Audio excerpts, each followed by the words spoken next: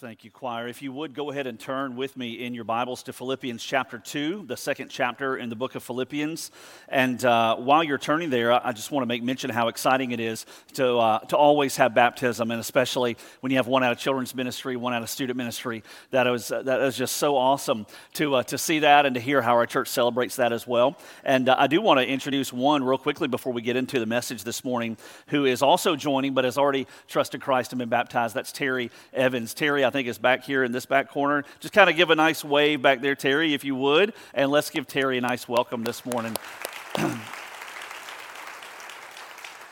Terry has such a story of how the Lord has used her through the years. And if you meet her, I encourage you to do that and ask her about her story. God has worked through her life and impacted people in some unique ways. So super glad that she's here. So Philippians chapter 2, we've been in this series now for a number of weeks. This is about week 7, I believe, as we're moving through from chapter 1 all the way through chapter 4.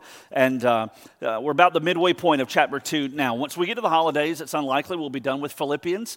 But we'll take a little bit of a hiatus, a little bit of a break, and kind of have more of a Christmas focus as we move closer.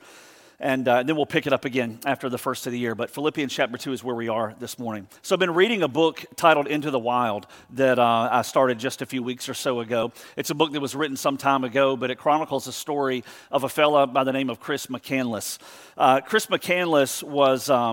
His story is interesting. There is a component to it that is both invigorating and then also tragic at the same time. And as you move through his story, Chris lived pretty much an average, ordinary upbringing. He was born in Inglewood, California, February 1968. His father really provided for them a little bit above and beyond. He was an antenna specialist with NASA, and so they had a good life in Chris's growing up years. They eventually, at the age of 8, moved over to Virginia, so they moved somewhat from one coast to the other, and it was there that Chris kind of lived out a very average, ordinary, normal childhood. He would enroll college after graduating high school at Emory University.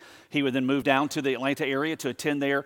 But upon graduation, Chris made a decision that in some ways shocked his family and those who knew him the best.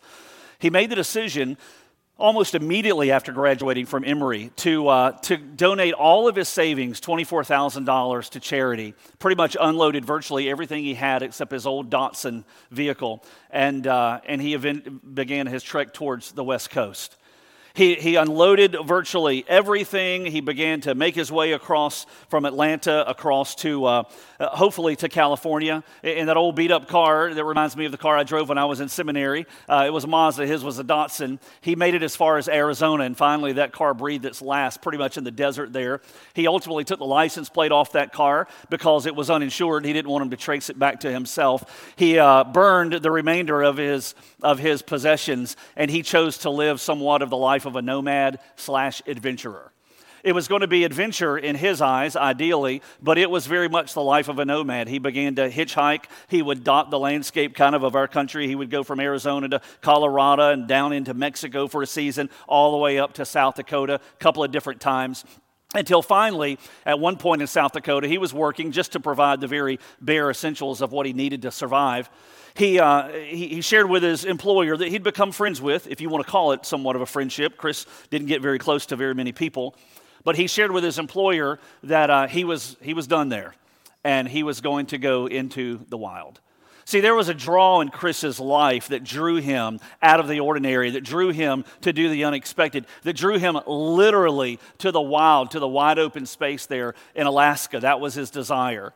And so he said goodbye to his employer, and he began to hitchhike from South Dakota to Alaska, making it there more quickly than you would have expected. He arrived there, eventually caught a ride up to what's called the Stampede Trail, a very remote area of Alaska, for him to begin to step into his dream. One person who had passed him by there would later reflect and say that he had very meager rations, a very light pack, and it was obvious, very little experience. But he was living out his dream. He would cross the Teclanica River in April of 1992, and he would begin his trek even further into the interior of Alaska to a place known as Fairbanks Bus 142, an iconic site there that was a very rustic, somewhat of a makeshift cabin, if you want to call it that, for those who were hunters in that area. It was very remote, did not often have very many people inhabit it. This would be the photograph for which Chris McCandless would be most well known, sitting outside of bus 142. That bus would later be airlifted out of that area, placed in a museum because of the numbers of people who would lose their lives trying to get to it. It was that remote.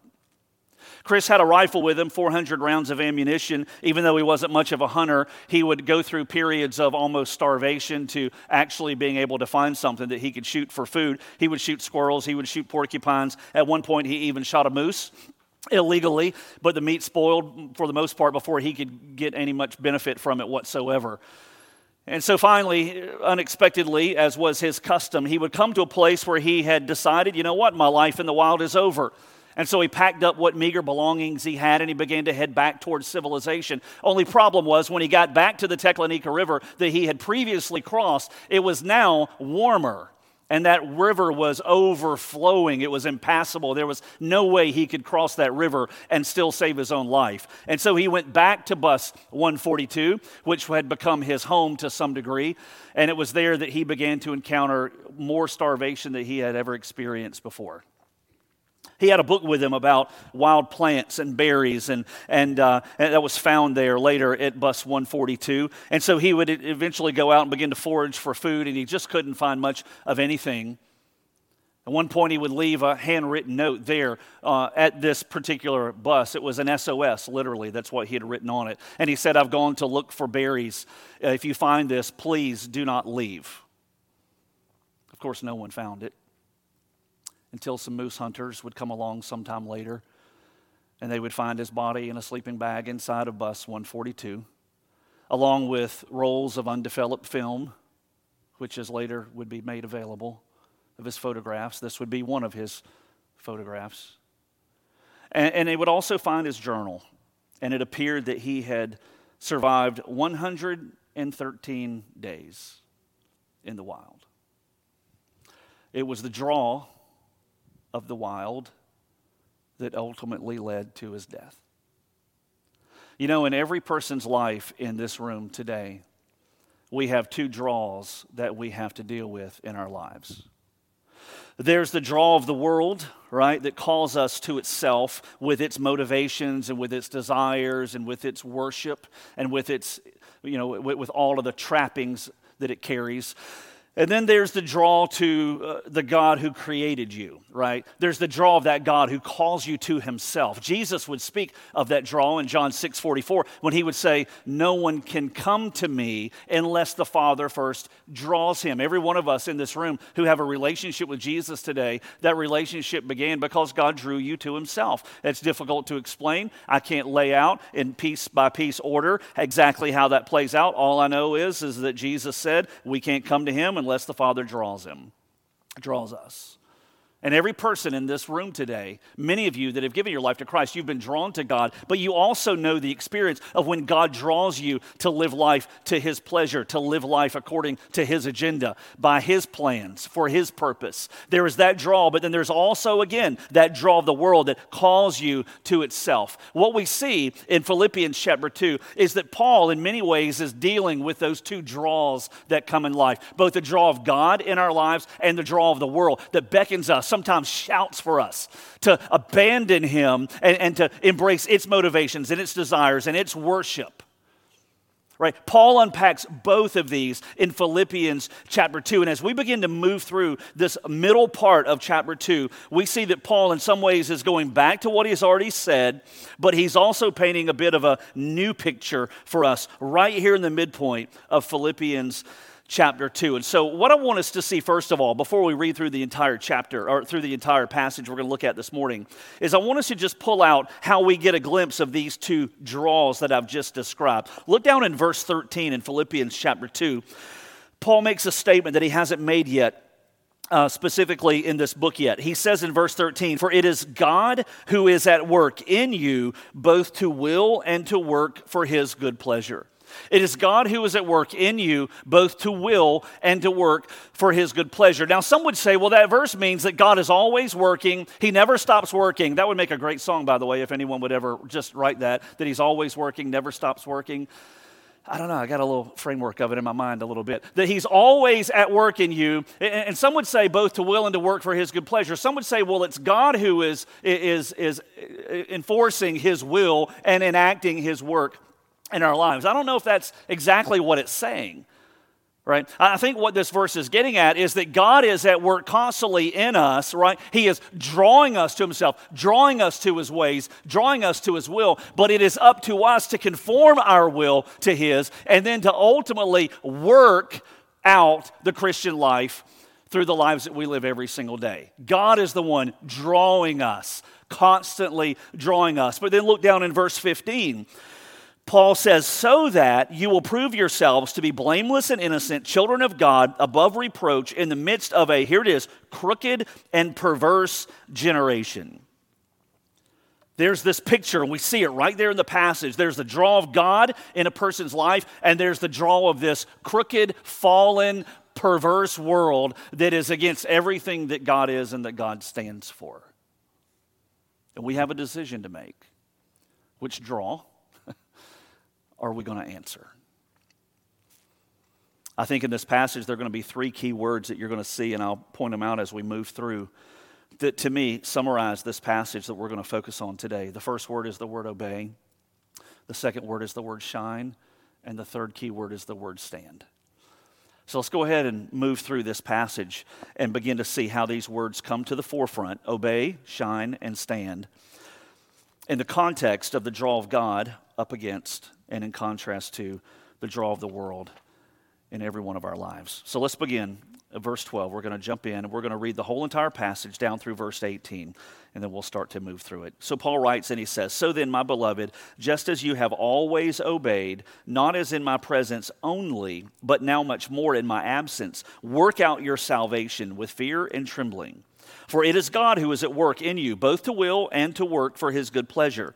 Do all things without grumbling or disputing, so that you will prove yourselves to be blameless and innocent, children of God above reproach in the midst of a crooked and perverse generation, among whom you appear as lights in the world, holding fast the word of life, so that in the day of Christ I will have reason to glory, because I did not run in vain nor toil in vain. But even if I'm being poured out as a drink offering upon the sacrifice and service of your faith, I rejoice and share my joy with you all. And you too, I urge you, rejoice in the same way and share your joy with me. Paul begins there in verse 12. He says, so then, my beloved. Let me pause there, because that so then sort of goes back to the earlier part of chapter 2 that we broke out last week, right? Paul is talking in verse 5 through verse 11 about the humility of Jesus, that even though he was God when he walked this earth, always has been and always will be, that he didn't consider that equality with God a thing to be grasped. And what Paul says there is that he didn't lay aside his deity, but he emptied himself of his rights and his privileges as God. And I won't rehash everything we looked at last Sunday. That message is online and you can check that out for yourself. But Paul is talking about the humility that Jesus displayed. And he says in verse 5, he says to have that same attitude in ourselves. And so in the context of Paul saying we need to humble ourselves the way that Jesus humbled himself when he walked this earth, he then says in verse 12, he begins to speak about the topic of obedience. The key word here is the word obey. What does he say in verse 12? He says to work out your salvation with fear and trembling. So what does that mean? When Paul says, work out your salvation, he's saying this to you, Christian, right? And he's saying this to me, if we're followers of Jesus. He says, work out your salvation in fear and trembling. Does that mean we're just supposed to be knee-knocking, scared of God all the time? No, I don't think that's what it's getting at. The word fear there really means reverence, and the phrase fear and trembling really points to recognizing the importance of this. Some would say, well, does it mean that I'm supposed to work for my salvation? No, we don't work for our salvation. Take a look at what it says here. Look at this passage behind me on the screen. Romans chapter 5, verse 1. Paul makes it clear in the book of Romans. He says, having been justified by faith, we have peace with God through our Lord Jesus Christ. We're not justified by our works. We're not justified because we're good enough. If you're thinking that you're going to get to heaven because you're better than that person down the street or that coworker or whoever else, that there's this upper echelon of really bad people and you're not in it, right, that your works are good enough to get you to heaven, it does not work that way, I promise. I promise you it doesn't work that way. It's not about getting to heaven based on our goodness. It's about getting to heaven through our relationship with Jesus. So Paul is not saying work out your salvation, or rather work for your salvation. He's not saying to work for it at all. We get it by grace. What he's saying is to work it out in fear and trembling. Again, understand that this is serious stuff. Fear and trembling means take this seriously, work it out. And in the context there, what that means is that we carry it to completion. And again, it doesn't mean you're only partly saved. If you've given your life to Christ, you are 100% completely, top to bottom, through and through. You are saved in a relationship with God. But he says your salvation is not just for you. There's a purpose in this world for you. And so work out your salvation. How do we do that? By living a life that's godly, that puts him on display, and by persevering, not giving up. He says work it out. Work out the salvation that you've been given. Imagine this for just a moment. Some of you may have been praying for this for years. Imagine that a long-lost relative leaves you an inheritance, okay? Any of you been praying for that? Maybe so. And you've got this long-lost relative, and let's just say that one day you're notified. You get this notification, certified letter, whatever it is, and you learn the news that this long-lost relative has passed away. They've left you $500,000. Suddenly your life is different now, right? You don't deserve it, right? You didn't do anything to earn it. It is not because you worked for it. It just got put right there in your lap. Somewhat like salvation in a sense, to where we don't earn it, we don't deserve it, but Jesus, right? He came, God drew us to himself, we placed our faith in him, and boom, there we go. We have this inheritance called eternal life. And imagine in the context of that financial inheritance that you received, now you have to make a decision. Am I just going to go blow all this money, right? $500,000. Am I going to blow all of this and just spend it on all the wrong stuff and use it up for myself? Or am I actually going to kind of work it out? Am I going to decide what I want to do with this? And am I going to use it responsibly and in a way that honors God and in a way that helps people? How am I going to handle it? I have to make a decision. I've got to work out this inheritance now. That's what Paul's getting at. That God has given us a priceless gift as Christians. He's given us salvation. He has moved us from death to life, from lost to found, from guilty to forgiven, right? He's moved us. He's given us a brand new life that can only be qualified in the book of John as being born all over again. That's the terminology that's used. And he's given us this priceless gift that we didn't work for, we don't deserve, through Jesus. And Paul says, now, don't just sit on it. Don't frivolously use it away, but rather work it out. Fear and trembling. Take it seriously. Live a life that puts that God on display, and do not give up. Persevere. And the word there that stands out that we can begin to understand is the word obey.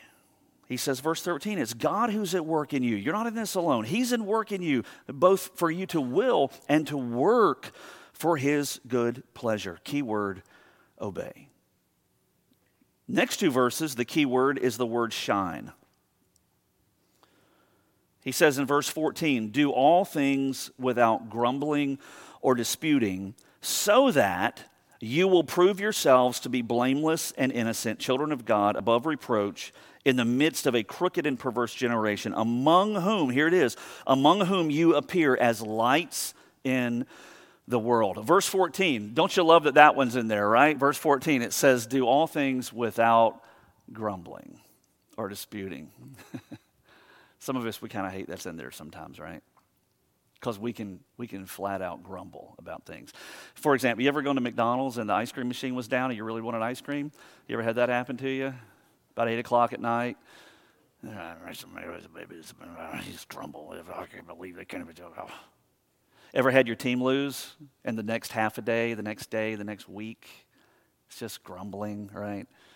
Ever had something not go your way at work, or maybe it's kind of around the water cooler in the break room and it's grumbling about that other employee or grumbling about the boss or just grumbling because it's too hot in this room right now in the moment or too cold in this room right now in the moment. You just grumble, grumble, grumble. A lot of times we have a tendency just to live our lives grumbling. Here's what we don't ever think about, that when that characterizes our Christian life, right, God takes it seriously, grumbling. He had some stuff to say about it back in the Old Testament in the wilderness especially. But whenever we grumble, here's what we don't think about, that when we live a life of grumbling or just disputing, we're always going at it with somebody, we're always just locking horns with somebody, if that's characteristic of the way we handle ourselves, that takes the shine off of our Christian influence.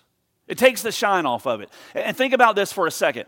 Imagine that when I come up here on Sundays, imagine that every Sunday when we come, my goal and my aim is just to try to teach this book faithfully the best I can. I'm not the best at it. I'm not the most creative at it. I just try to do the best I can to teach this work the way God has helped me to prepare. That's my goal. But imagine that instead of me doing that, teaching the word every week, imagine that every week all I do is get up here and just grumble about stuff. Grumble about politics and grumble about the weather and grumble about sports and grumble about this and grumble about that. Imagine if all I did was grumble and complain. What you would say is, that is not reflective. This is not what we're here for. This is not reflective of the God you claim to follow.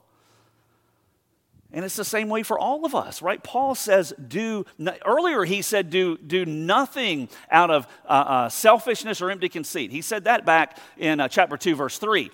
Now he's saying, do all things, let's bring the verse up again. Do all things, he says, without grumbling and without disputing. And here's why he says, because it's going to take the shine off if you do this, if you grumble and dispute. He says, but do everything without grumbling and disputing so that you will prove yourselves. And then he lists these qualifiers: to be blameless, to be innocent, to be children of God, right? You're in relationship with him, and above reproach in the midst of a crooked and perverse generation. Here's what I love that Paul says next.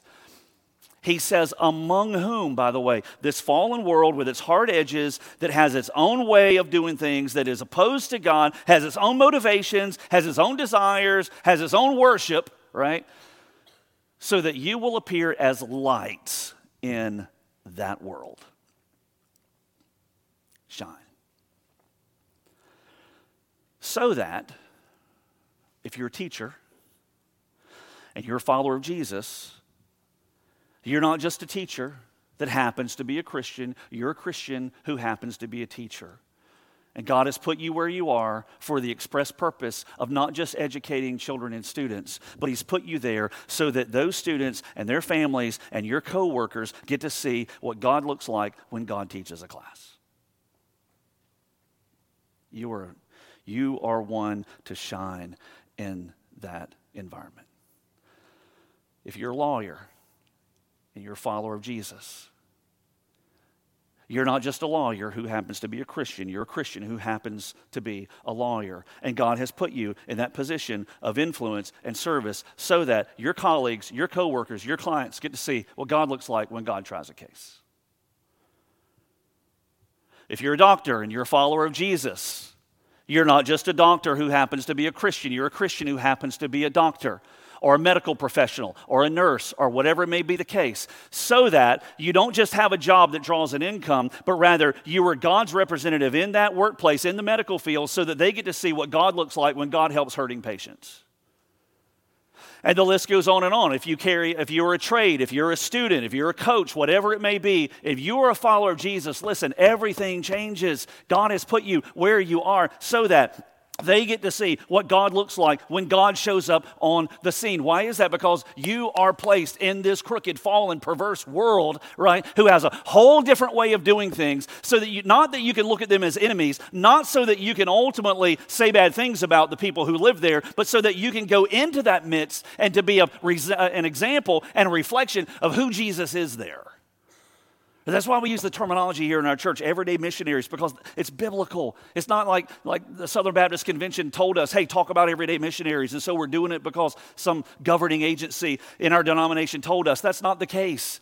We don't do it just because we're a specific church that has an idea. Hey, let's talk about everyday missionaries. We do it because it's in the Bible, right? That we as believers are called. It's not just for the professionals, the missionaries, right? It's for every follower of Jesus that we're called to live on mission, to put him on display, to shine. And Paul even says, among whom you appear as lights in the world. When Jesus gave his high priestly prayer in John chapter 17, you can read this if you want on your own. John chapter 17, what he prayed for was a lot of different things, including you and me. But one of the things that he prayed gives this picture that for us as Christians, that God, Jesus himself would say that you are in the world, but you are not of the world. Right? You're in the world, very obviously, but you're not of the world, he says, Christian. Even though you're in the world, you're not of the world. He has saved us out of the world, and then he has sent us back to the world with the message of the gospel. So he says, shine. Shine. God is at work in you, verse 13, both for you to will, to conform your will, your desires, your motivations to his, to work, to serve, to live life, putting him on display for his good pleasure, right in the midst of the very place that crucified Jesus, the world that's opposed to God. He says, so go back there and live a life that honors him. Prove yourself to be blameless and innocent, a child of God in relationship with him. Whether it's at work, whether it's at school, whether it's on campus, whether it's in our neighborhood, whether it's the different places we go, spend our time. He says, live this way. Verse 12, verse 13, keyword, obey. Verse 14, verse 15, keyword, shine. Verse 16, verse 17, I think the keyword could be stand. Verse 16, he says, holding fast the word of life, so that in the day of Christ, Paul says, I will have reason to glory because I didn't run in vain nor toil in vain. Now, Paul is talking to us. He's telling us to hold fast as well. But there is a context there where he's speaking to the Philippian Christians. He's speaking to them personally. See, Paul had planted that church earlier. We read of that in Acts about 10 or 12 years previous to this letter. And now he's writing the Christians in the city of Corinth, or in the city of Philippi, And as he writes to the believers in the city of Philippi, he remembers all that he had done amongst them. He remembered coming in and sharing the gospel with a woman named Lydia down by the river at a prayer group, and they all placed their faith in Jesus. He remembers getting thrown into prison in the city of Philippi for a work that he had done where God did a miracle through him. Paul remembers all this. And as he writes this letter to the Philippian believers, he says in verse 16, hold fast the word of life so that in the day of Christ, right, when we stand before him, I will have reason to glory because I'll know that I didn't run in vain, that I didn't waste my time amongst you all, that you obeyed, that you shined, and you stood firm. Verse 17, he goes back kind of to some Old Testament language. He says, but even if I'm being poured out as a drink offering upon the sacrifice and the service of your faith, I rejoice and I share my joy with you all. This is Old Testament language. Paul is talking about pouring himself out as a drink offering. All the way back in Leviticus, it talks about what a drink offering was. And here's what a drink offering would do. We won't break down all the details of this necessarily, but whenever the Old Testament Jews would provide a sacrifice to God, if they were to provide a grain offering, for example, they would pour on top of that a drink offering. And that drink offering was symbolic of joy. It carried symbolism that it demonstrated that in this offering, they would pour the drink offering on top. That it was symbolic of their joy, obviously their joy in the Lord. Paul seems to be saying here, he says that I want to hear one day in the end when we stand before the Lord that you held fast the word of life, that you obeyed, that you shined like lights in this world, so that my efforts amongst you would not be in vain. But even if I'm being poured out as a drink offering for your benefit, he seems to say, then I have joy that if you just walk with God in this way. Verse 18, he says, you too, I urge you, rejoice in the same way and share your joy with me. Paul doesn't say endure your Christian life. Man, far too many Christians are just enduring their life, and you can see it. And there's no joy in their life. Paul says, no, take joy in the fact that you get to obey him. You get to walk with a God who saved you by his grace. You get to walk with a God who has a purpose and a plan for your life. Thank God that it's not the way of the world, that it's not what motivates the world, that it's not the world's desires, it's not what the world worships, that it's a God who loves you, that he's got a purpose and a plan for your life. Praise God. Have joy in that fact. Now get out there and obey him and follow him and shine for him and put him on display and stand for him. Because this world isn't always going to make it easy. Paul would give his life for the gospel. Paul would give his life in obedience, and as he shined, and as he stood firm. And all along the way, he did it in joy. There's a principle here. There's a principle that I think ties it all together, and I hope you'll keep this in mind. I hope you'll jot it down, that God draws us, every one of us, as believers. He draws us out of the world, and he draws us to himself. Out of the world's motivations, out of the world's desires, out of the world's way of living life, out of the world's standard of worship. God calls us, he draws us out of the world, and he draws us and calls us to himself, to obey, and to shine, and to stand.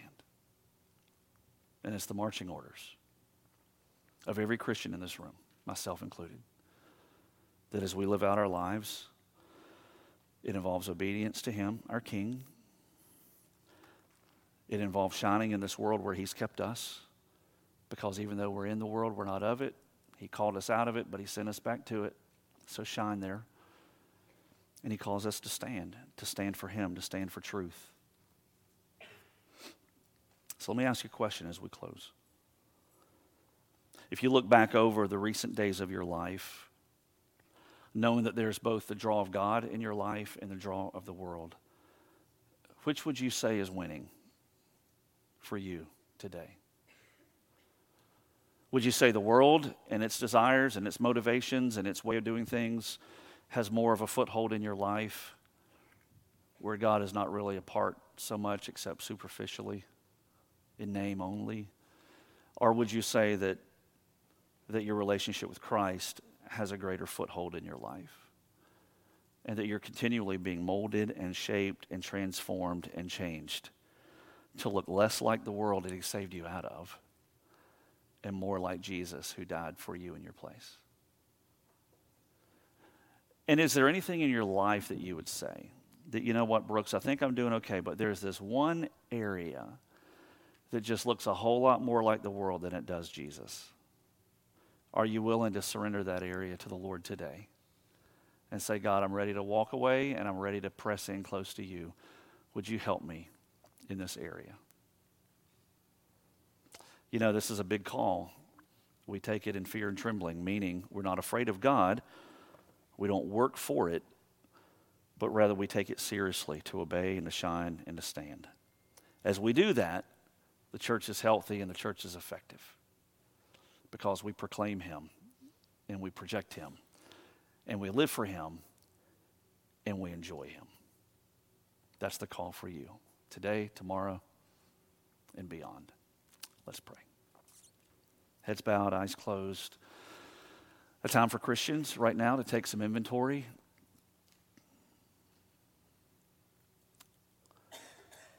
And a time for those who've never given their lives to Jesus. Maybe you're one today that you believe in God, you have for a long time.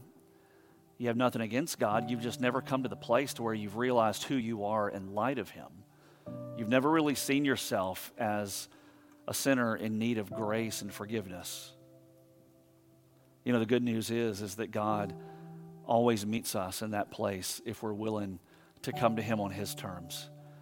And maybe for some today, you've never given your life to Jesus. You've been to church maybe for years, but you've never come to that place where you've turned from your sin and literally invited Jesus to forgive you and to take over your life as Savior and as Lord. Well, right where you sit today, if you believe that Jesus is God and that he died and that he rose for you, right where you sit, you can invite him, if you're ready, to forgive you of your sin as you turn from it, and to forgive and to take over your life, and he'll do it. God, we thank you that in the midst of this fallen world in which we live, that beckons and that calls and that draws us away from you, thank you, Lord, that you call us to something better. You call us and you draw us to relationship with you, our God who created us, who knows us better than we know ourselves. And Lord, not only do you draw us, but you paid the cost of that relationship when Jesus came and died and rose again. And so, God, as the world continues to draw and to call out to us, Lord, may we realize what it will cost us when we go there. But Lord, may we also recognize what it costs us if we don't shine in the midst of that fallen world, God, because so many need to see what you look like as we live lives that put you on display. And so, God, use us. Lord, give us the courage to obey, to follow you in your way. Lord, give us the courage and the boldness to shine in this fallen world for you, to never shrink back from identifying with you, God.